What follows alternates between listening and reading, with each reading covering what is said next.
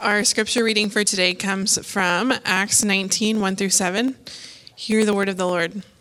While Apollos was at Corinth, Paul took the road through the interior and arrived at Ephesus. There he found some disciples and asked them, "Did you receive the Holy Spirit when you believed?" They answered, "No, we have not even heard that there is the Holy Spirit." So Paul asked, "Then what baptism did you receive?" "John's baptism," they replied. Paul said, John's baptism was a baptism of repentance. He told the people to believe in the one coming after him, that is Jesus. On hearing this, they were baptized in the name of the Lord Jesus. When Paul placed his hands on them, the Holy Spirit came on them, and they spoke in tongues and prophesied. There were about 12 men in all. This is the word of the Lord. Well, good morning, everyone.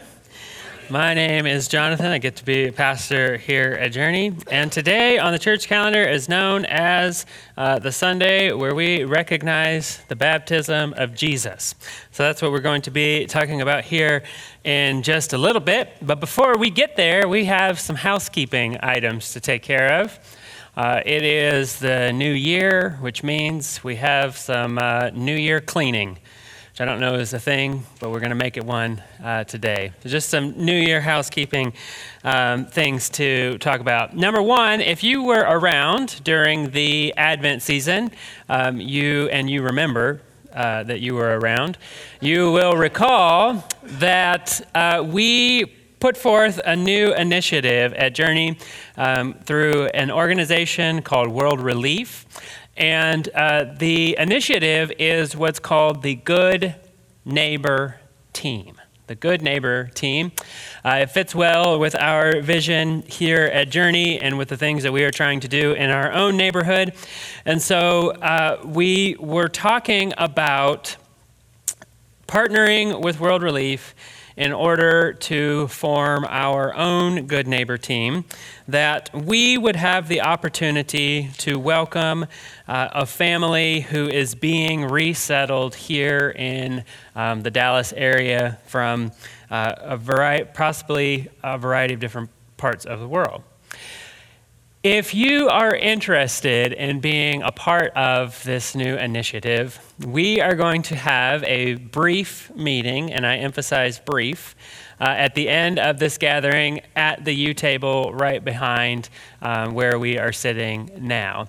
And we need to collect just a little bit of information from you so that we can get you started in the process. World Relief is a renowned organization, and part of us entering into this partnership with them and the Good Neighbor Team is that it has to be official.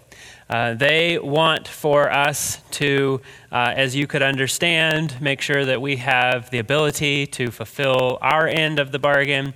And there's just some issues that we have to go through, some training that you have to do in order to be put on this team. So it isn't just a sign on the dotted line and you're in kind of thing, but it's also not the ACTs or anything like that, all right? If you are alive and have a pulse, then most likely you will be able to pass the training. And I emphasize most likely. And if you cannot pass the training, Mallory is very smart and she'll do it for you. So she can help you with that.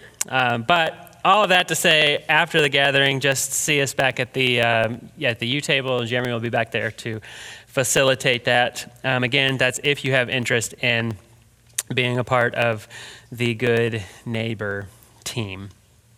The other housekeeping item is just simply to say Happy New Year. Today, yes, thank you. Today is the first Sunday of 2024. If you could believe that. 2024. Each year that unfolds on the calendar for me seems like one of those years where sometime in past years I thought that seems really futuristic. But as always, at some point the future becomes present, and that is where we are here in 2004, with that becoming the year that we are in. And this year is promising to be a year of great ministry and presence in our neighborhood here at Journey Community as we continue to be responsive to whatever it is that God is calling us to. So, being that it is the first Sunday of 2024, we have a little tradition here at Journey that's probably not all that uncommon. We like to spend this day looking back at the year that was, at least a part of this day. And so I wanted to take just a minute and do that now. But before we get into sharing some of the great things that happened in 2023, I wanted to just recap some things that if you are a part of Journey, you should be able to know and remember as best as possible. One of the things that we try to do here is keep things as simple as we possibly can. Some of you are like, you are not great at that, but that's our aim, at least, is trying to keep things as simple as we possibly can. Our greatest desire at Journey is to be a community of people following the way of Jesus and learning to be present. One of the ways in which we keep that simple is we say it every time in which we gather. It's one of the things that we proclaim together as a community. We are a community of people following the way of Jesus and learning to be present. And we seek to achieve that by living our lives both individually and collectively as the church in rhythms that form us in the way of Jesus. Dallas Willard, who is one of my favorite writers, was a professor of philosophy at the University of Southern California, wrote a lot of books about the spiritual life and about being formed into the image of Jesus. He wrote this. He wrote, "We are saved by grace, of course, and by it alone, and not because we deserve it. That is the basis of God's acceptance of us.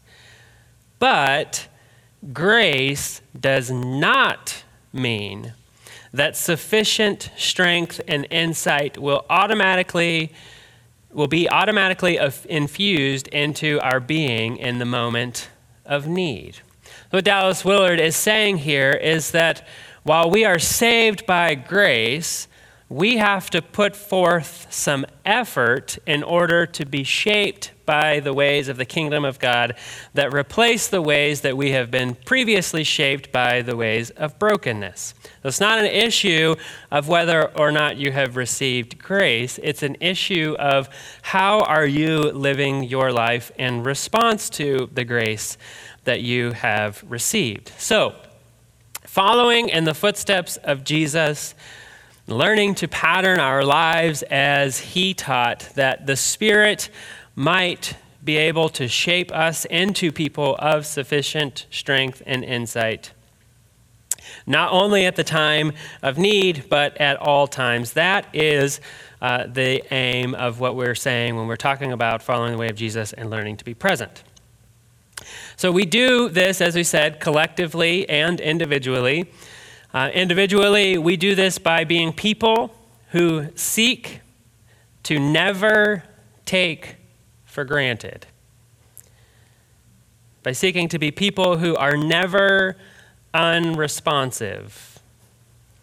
And by being people who are seeking to constantly be awakened to new wonder and praise of God's goodness.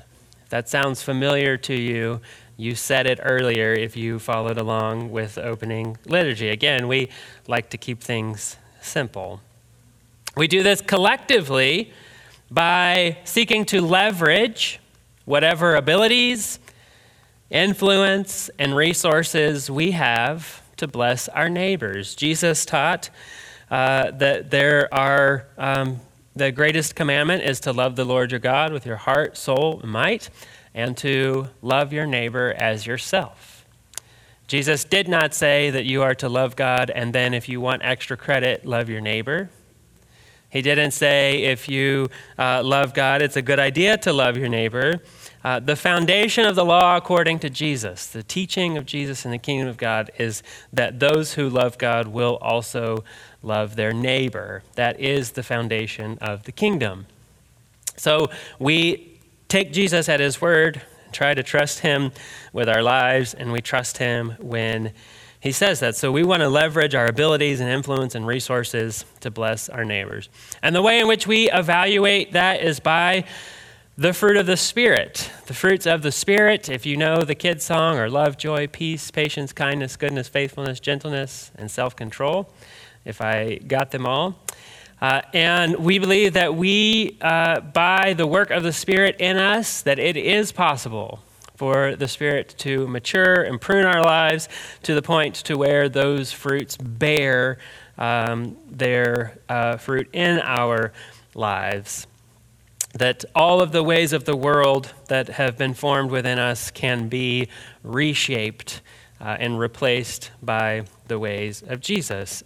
That's also true of us as individuals and true of us collectively as the church. It doesn't make sense to have patient people in an impatient church, right? They all work together. And so to take all of that and try to boil it down to its most simple form, we believe that the way that we best follow Jesus are three things: to be present with Jesus, to be shaped by Jesus, and to do what Jesus did. To make it even more simple than that, a moniker that we have adopted along the way is, if it's good enough for Jesus, then it's good enough for me. We probably should get a bumper sticker made of that. And so those are sort of the things that make us tick. That's why we do what we do and how we do it and all those things. But I wanted to just talk a little bit about how that played out, at least by giving just some statistics and sharing some stories with you about how that played out over the past year of 2023. So just a couple of things. And by the way, this next week, we're going to send out a more in-depth version of this that just tells you a bunch of interesting stats that just measurements that are available to us to see the effectiveness of what all the things that we do at Journey. But here's just a few highlights, things that I think are important for us to celebrate. So last year, we had 44 new people check in at Journey. That means that 44 people took the time to check in and register that they were here. If you are here and you did not check in, you are not counted in that. You'll have to be counted in 2024. But you can still do that, and if you want to know how, I can't tell you how to do that, but I'm sure Jeremy can. Meet him at the U table, and you'll be included in that for the next year. On Easter Sunday, we nearly tripled our average attendance just on Easter Sunday. Typically, the most that you can hope for is somewhere around double, and this last year we tripled that. And I bring those two stats to us with this understanding that numbers are never the focus for us. But those numbers represent new friends that we have made this year and represent some that have both contributed to the work that Journey Community is doing and is about, and also represents some who needed to be a part of a community such as this. And so those things are worth celebrating. We had our first ever STEAM camp this past summer. STEAM stands for Science, Technology, Engineering, Art, and Mathematics. And we had a camp that clumped all of those things together. We believe that creative expression is a part of being the people of Jesus. That's the way that God created us. And any exploration of science, technology, engineering, art and mathematics ultimately is a expression of Jesus, and so, or of God and the creation of the world. And so we had our first ever STEAM camp. We had 30 kids at that STEAM camp, which was incredible. We also had a great group of volunteers, and they worked extremely hard at STEAM camp, and did much more than the number of volunteers we should have been able to produce, but that's how great they were. This is something that I am really proud about and excited about. One of the things that we try to stress often at Journey is that this gathering, what we do here on Sundays, and any time we gather, that it is an expression of our community. It is a work of the people. And so we try to incorporate as many people in our gathering as possible so that it's not just one person leading everything. We had 16 different people this past year help with things on Sunday morning, whether that be greeting or serving communion or reading scripture or preaching or whatever that looks like. And 6 of those were brand new. Last year was the first year that they participated in those things. That's something for us to celebrate. We were able to bring Carly on. She finally got the hints that we were leaving behind, and she signed up to be the family pastor last year, and that's something for us to celebrate. We prayed for hundreds of requests represented by our neighbors. Each week we send out a offer for people to submit their prayer requests, and we always have people respond to that from our neighborhood, and we faithfully pray for those needs as they come in. And last but not least, at least for what we have to share this morning, we logged over 300 hours of community service in our neighborhood. That means the organized serving that the church has done. And then, of course, anything that individuals have done is not represented in that. But that averages out to about 5 hours a week that people from this congregation have been present in their neighborhood and serving here. Those are just a small snapshot of some of the wonderful things that you have been a part of here at Journey, things that God has been inspiring you towards, and things that God has blessed us with over this past year. And it is my belief that continuing to follow the way of Jesus, continuing to be present to the leadership of the Holy Spirit, to continue to be responsive to wherever God leads us, that when we stand here in 2025, looking back on 2024, there will be much more great stories for us to tell. And I personally am super excited about that. And I hope that you are too. And I want to emphasize this morning as well that this is an expression of all of us. It takes every single one of us in order to make this thing called Journey Community work. That's the way that the church has always been designed and is always supposed to be, is the people of God collecting together, coming together to do the work that God has called them to do. Whatever that is, whatever it looks like is unique to each congregation, but the church is the people.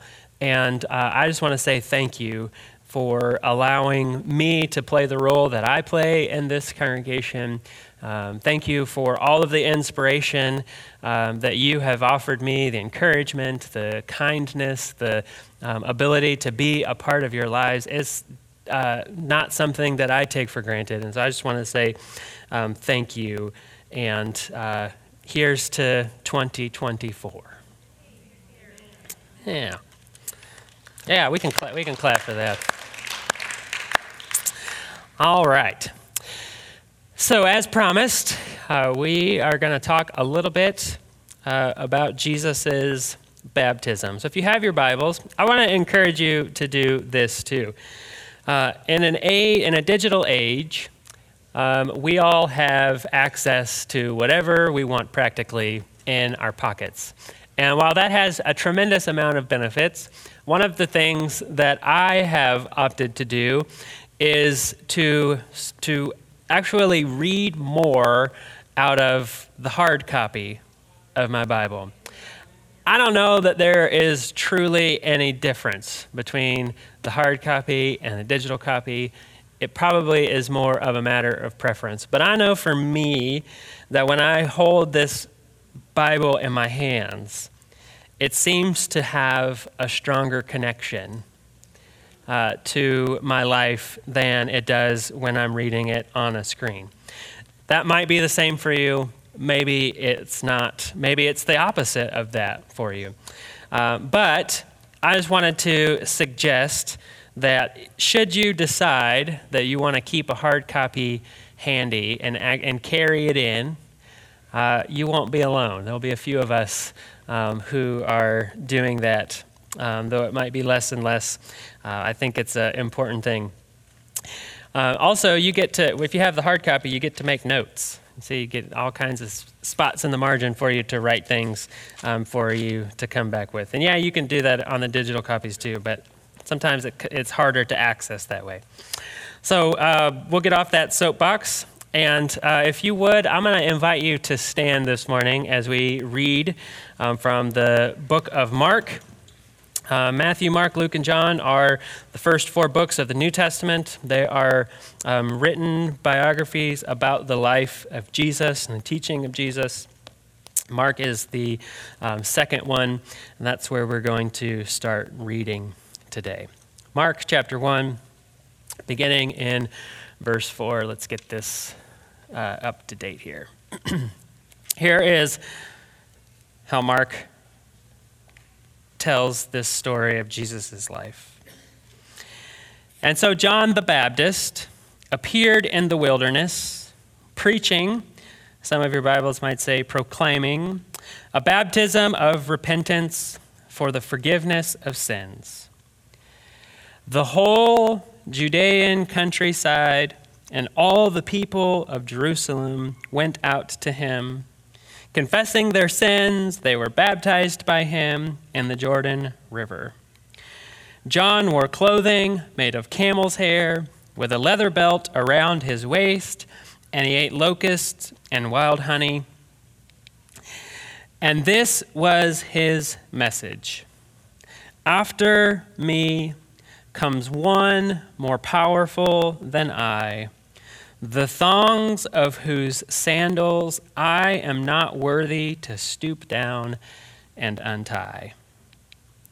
I baptize you with water, but he will baptize you with the Holy Spirit.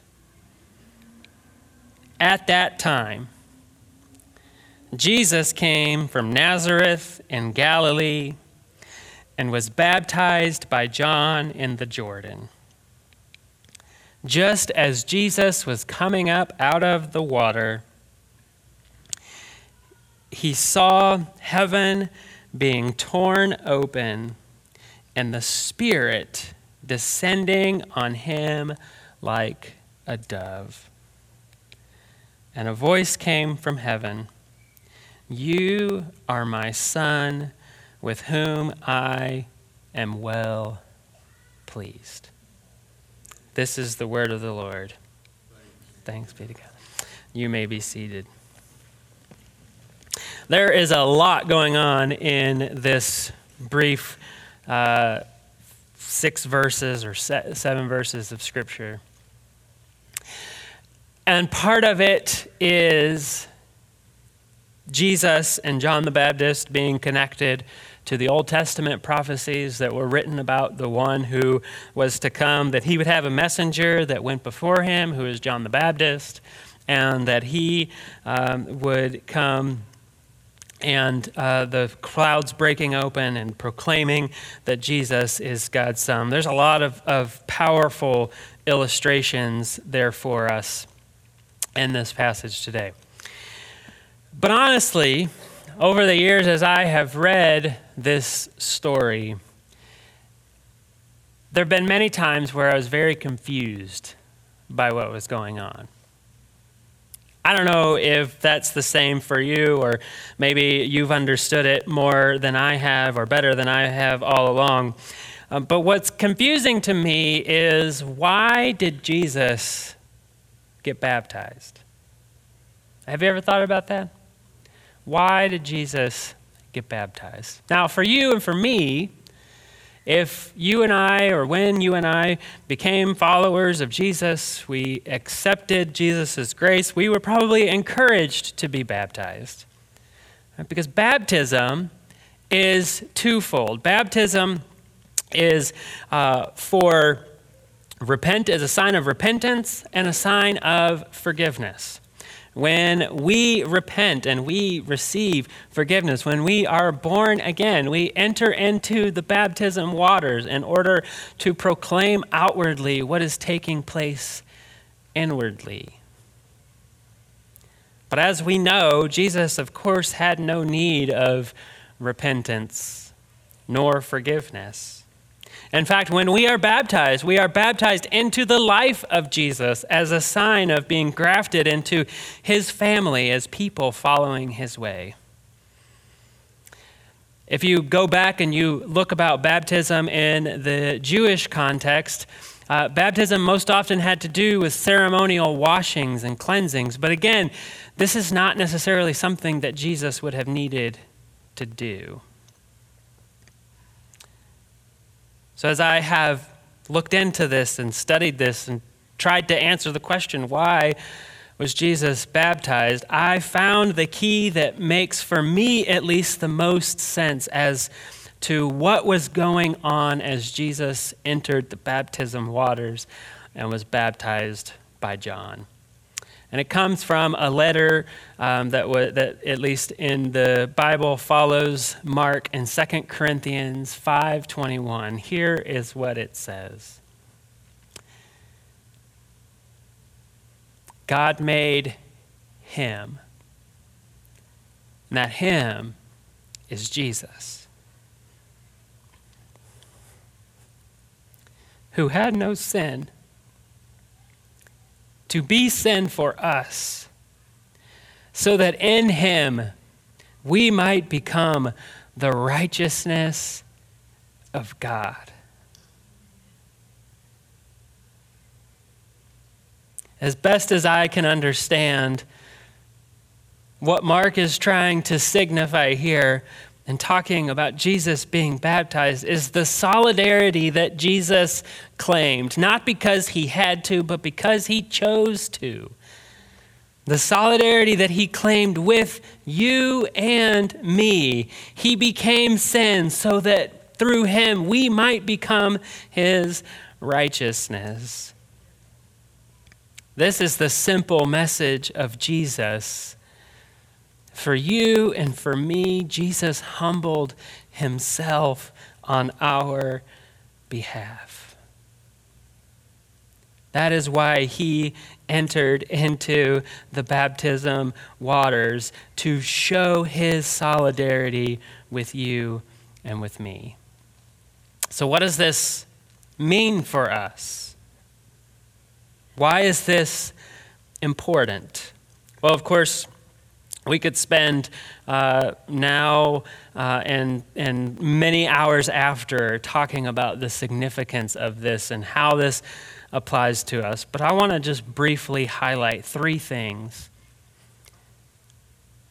that I believe for us today are things that I am seeking to make the foundation of my life in 2024, and things that I would invite you to consider, for you to remember at the top of your mind as often as possible as we go through this next year. First and foremost, what this means for us, that Jesus entered into solidarity with us, is that Jesus gets you. Jesus understands you.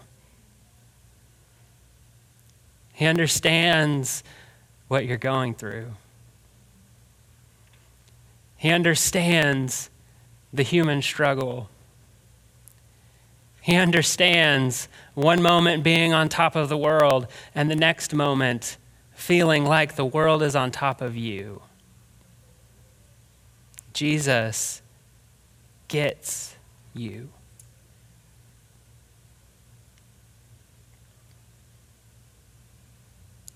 The second thing that it means for us is that Jesus is with you. Every moment of every day, in life's darkest valleys, when life is filled with hope and promise, Jesus is with you. It's one of the reasons why each time we gather, we proclaim Jesus is here. By his Spirit, he is here. It's one of the things that one of my New Year's resolutions, if you'll call it that anytime I pass through a doorway, my goal is to remind myself, Jesus is here. Whatever that doorway leads to, that Jesus is here because Jesus is with us. Jesus is with you. He gets you. He is with you. And finally, it means that you can trust Jesus. You can trust Jesus. If Jesus said it, if Jesus taught it, if Jesus encouraged it, you can trust it. And I believe wholly and fully that if we individually and as a community would fully and completely trust Jesus, that we would see things that don't make sense unfold in our lives, in our church, and in our neighborhood. For some of us, this year is beginning with circumstances that you would rather not face. Jesus, in fact, right after this grand story of him being baptized, was chastised by his peers over and over again, faced many obstacles, faced many dark days, many trying circumstances. Those things are always going to be a part of reality for us. But the most important truth in all that is swirling around us at whatever time, the most important thing for us to remember is that learning to live in the way of Jesus and to trust him will provide a peace that cannot be understood, that cannot be equated,